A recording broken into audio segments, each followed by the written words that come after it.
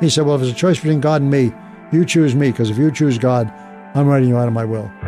When God calls a specific person to the mission field, not everyone in his or her family is always happy, and that's the case in today's Footsteps from TWR. I'm Andy Napier. TWR's Alan Travers joins us with an example that goes all the way back to 1960. So, Alan, tell us this young lady's story. Well, she had applied to go to Europe with us, and she told her family about it. She came from a fairly well-to-do family, and her father said, no, you can't go. She said, but Dad, I must go. He said, no. She said, God is telling me to go. He said, well, if it's a choice between God and me, you choose me, because if you choose God, I'm writing you out of my will. And she finally said, Daddy, I love you, but I have to do what God wants me to do. And so she came with Trans-World Radio to Monte Carlo.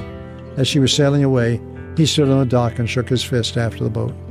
And she thought, well, I've said goodbye to everything. He's written me out of the family. I'm all alone in the world except for God and her new family, which was TWR. The happy ending to that story is that sometime later, he got the idea that he ought to go visit her and see just how badly she was being treated, how terribly she was having to live, and convince her to come home.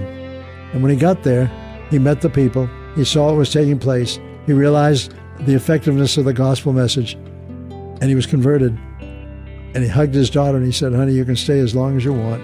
You're back in the will. I love you. And he visited her after that and became a regular contributor to Trans-World Radio.